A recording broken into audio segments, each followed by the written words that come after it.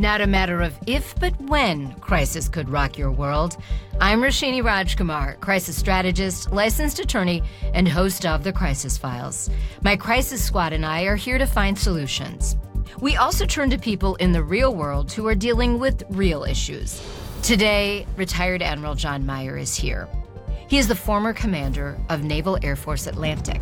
He was the first commanding officer of the USS Gerald R. Ford and has worked to create operational and safety programs to ensure aircraft readiness in the Navy.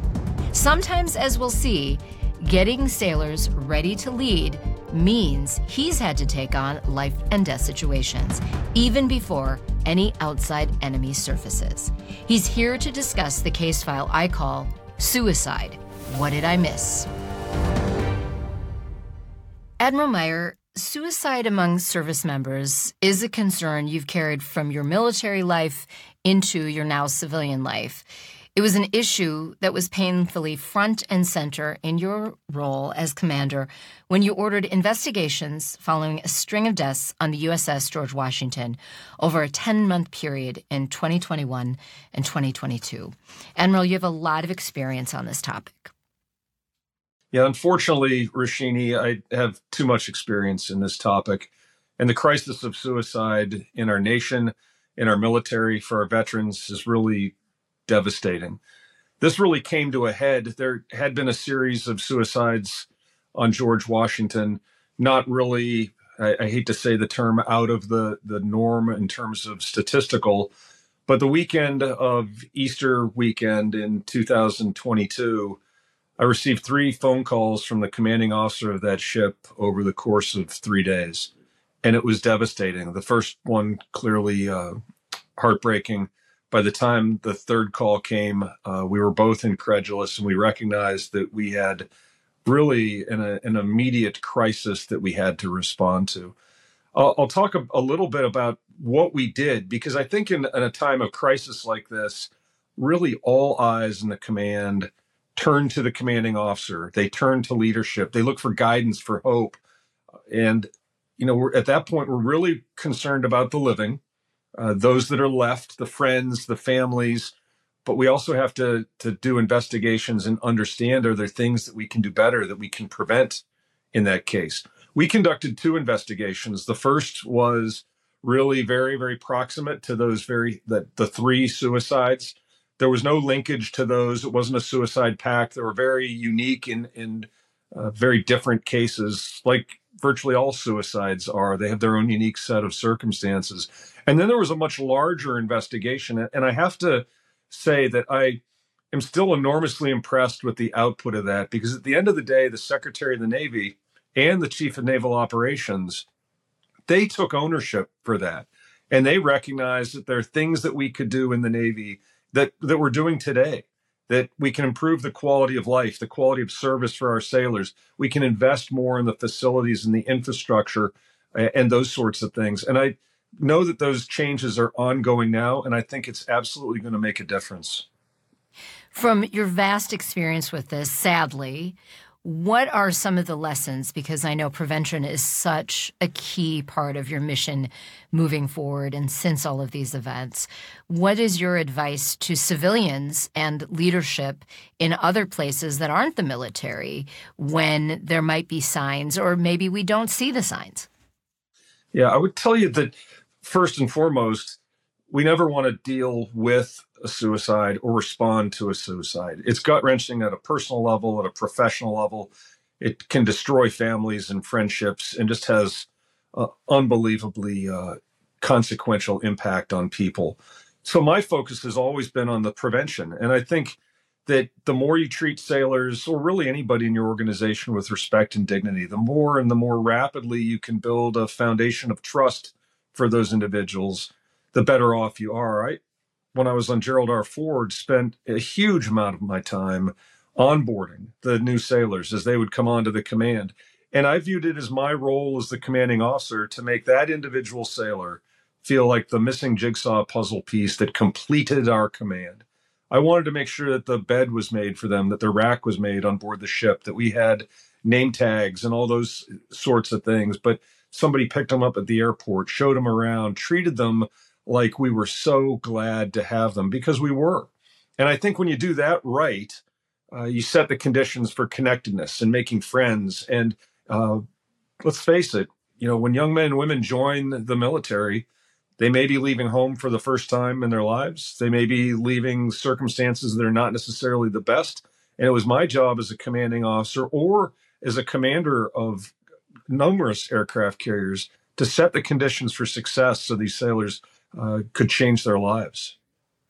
Often there are so many layers, the hierarchical system.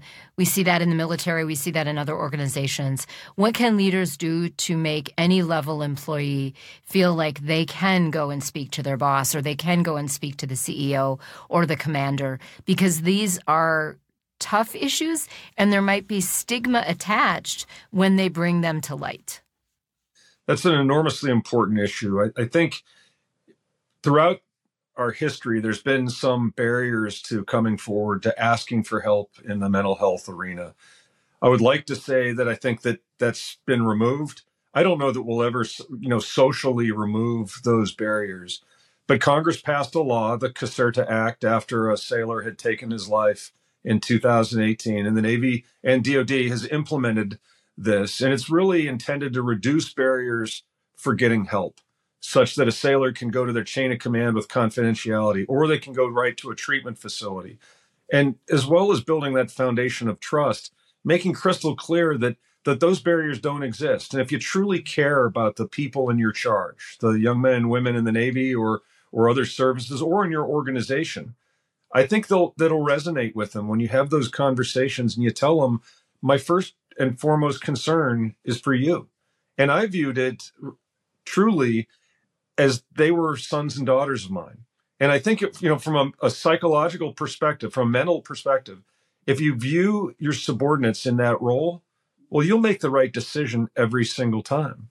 And I say that not just as a retired admiral and a commander of aircraft carriers. I also say that as a father who has two sons that serve in the military today, one in the Marine Corps and one in the Navy, who works in the Navy sailor works in the exact same shipyard that George Washington was in when these suicides happened in Easter time of 2022.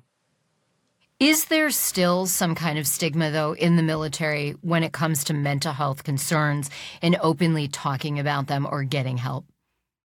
Well, I would probably be lying if I said there were no concerns about that. There are certainly some jobs, some positions, some jobs with very high classification levels, jobs that work heavy or dangerous equipment or operate aircraft, for example, those sorts of things. So it wouldn't be wholly true to say that there may not be some consequences to presenting a mental health issue. Having had folks at all levels in commands, junior sailors to relatively senior officers, come forward, I think it's enormously important for commanders to first and foremost show that they care, to get that individual all the help they need, but also not be so risk averse that we're going to flush them out of the system or move them out of the command or get them somewhere else. Because when you do that, I think it sends the completely wrong message. So if you do that, we're kind of talking out of both sides of our neck that, we want you to get help, but then if you ask for help, it may have significant career implications. So we really have to, I think, be very true to this, have, very frank and adult conversations. But first and foremost, it's got to be about getting the individual help, getting them healthy, and then getting them back in the fold, getting them back into their organization, and letting them operate and do all the things that they were trained to do. Let's talk a little bit about some of the stats. The military suicide increased 44% from 2015 to 2020. It's since moderated a bit. Suicides went down in 2022, but the overall rate of suicide among military members went up 3%, according to the 2022 annual Department of Defense report on suicide in the military. Do you have a sense? I mean, these numbers, you called it a crisis. It definitely is. I think until we get to zero, it's a crisis. But what are some of the maybe trends you've seen and hope to help continue to implement both in the military and in the civilian world? Well, I think the statistics that you reference really mirror the national statistics as well. And the military is a reflection of our society. And as the national suicide rate increases, we've really seen the same thing. I'm deeply concerned about the veterans' suicide rate, which is 2 times what it is on the national average or the military average, which is devastating. But there are things to look for in this space. And, every suicide is a very unique circumstance with an individual that makes a very difficult decision. But there are some recurring themes in here. Majority, maybe not a majority, but a high incidence have previous mental health history or treatment for things. A very common theme is relationship issues, whether that's a marriage that is broken down or a breakup with a girlfriend. We find that at the cause of many, many issues. Alcohol issue is very significant in this. Clearly, access to lethal means. Most suicides occur through the use of handguns, which is, you don't recover from that. Whereas it's something that's less lethal. Oftentimes that'll be a suicide attempt, but not a successful attempt. But a suicide with a firearm is usually final and instantaneous. And then there's another one that we see perhaps more frequently with more senior individuals, and we would call that a fall from grace. So somebody who has a seemingly successful career, and let's say they get a DWI or they get in trouble or something is about to interrupt that career and their promotability or their ability to be successful in the organization. That's a common theme as well. So those things are all things that commanders need to be very, very familiar with. So when a sailor goes to get mental health treatment, of course you want to know that as a commander. First and foremost, because you care about that sailor as though they're your own son or daughter, but also because you have to be aware that they're now at a higher risk category. And I don't know that I would say you treat them with kid gloves, but you probably pay more attention to them. Same thing with all those other factors. But foundationally, if you don't know this about your people, if you don't know your people well, how in the world can you possibly understand their life or the pressures and the things that are going on in their life? And in my experience, Roshini, I would tell you, I've not really been concerned about the commanders, the folks that were the most senior, the commanding officers, or the most senior enlisted personnel. Because realistically, a commanding officer or the boss of an organization isn't going to have daily and frequent interaction with somebody. That really happens at a much more junior level. What I refer to as, I call it the contact layer, but that junior sailor that's not that much older or hasn't been there much longer than perhaps a new sailor, but they'll have interactions with them many, many times during the day. And I think our challenge in the Navy, and I think in DoD as a whole, is how do we get that same amount of care down to that level, to the contact layer? How do I get that junior petty officer to care as much as I do as a father and a commander? And that's something I think we'll continue to work with throughout our time here. And we can kind of see that analogy in regular businesses, right? Your coworkers are that contact layer. And what can you do to maybe help that person in the next cubicle or the next office or down the hall from maybe having some kind of mental health breakdown or those suicidal thoughts? Well, on the Crisis Files, we also like to have hope and wind down each of our case files with hope. My guess is you've seen a lot and have heard from a lot of people to give yourself hope to continue this fight. What can you share with us on that hope front? Well, I'll tell you, I'm passionate about the issue and continuing to build foundations of trust. I speak frequently to organizations, and I still have connections to the Navy where I talk about how we onboard people and how you make that first impression, how we create a culture and a command climate that treats people with respect and dignity and sets the conditions for their continued success and demonstrates that deep appreciation of their service. But there are other organizations and things that are out there. Today, we have 2 aircraft carriers that are deployed in the Eastern Med and in the Persian Gulf. Both of those aircraft carriers have deployed with dogs. And while some people might like to, refer to them as pets or make fun of that, these are service dogs. And we have a study going on right now on Dwight D. Eisenhower about the efficacy of that. And before, all the feedback that we have from the sailors that interact with the dogs is fantastic. But we're going down the process right now to have true empirical psychology-based data that shows the value of this. And I'm proud to be a part of that. We did the first one of those on Gerald R. Ford on her deployment. And as you're probably aware, that ship has been extended and is now operating the Eastern Med. And if she does her mission right, she'll never fly a mission in anger. She'll never have to drop any ordnance, but just that presence alone will be deterrence enough to stabilize the force. So I love Mutts with a Mission, and that's the organization that does that and supports that at no cost to the Navy. And it's really an amazing program. Disabled American Veterans is a group, the Navy League, they're military family life coordinators. We've really flooded the zone with support and help on all of our major ships that have the space. We have psychologists, we have mental health care providers on both the officer and enlisted side, and they're called MIFLICs, but these military family life coordinators. And all of that is just really providing excess capacity, removing barriers to access for mental health issues. And I think we have put a tremendous amount of resources in this area, and we're going to continue to do that, all with the fervent belief that better access, better cultural issues will turn the tide on this. Wow, well, that's great to hear about, and I hope our listeners will look up Mutts with a Mission.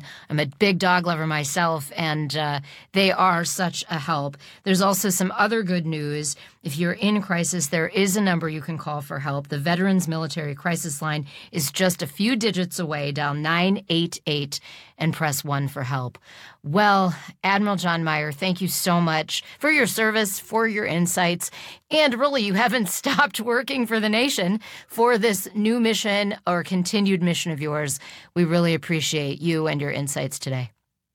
Thank you, Roshini, and I very much appreciate you tackling this very challenging topic. It's near and dear to my heart, and I would argue it's near and dear to the entire nation's heart, because ultimately it's our sons and daughters that serve in our armed forces, and the best of us treat them like our own sons and daughters. So thank you again for taking this topic on. Absolutely.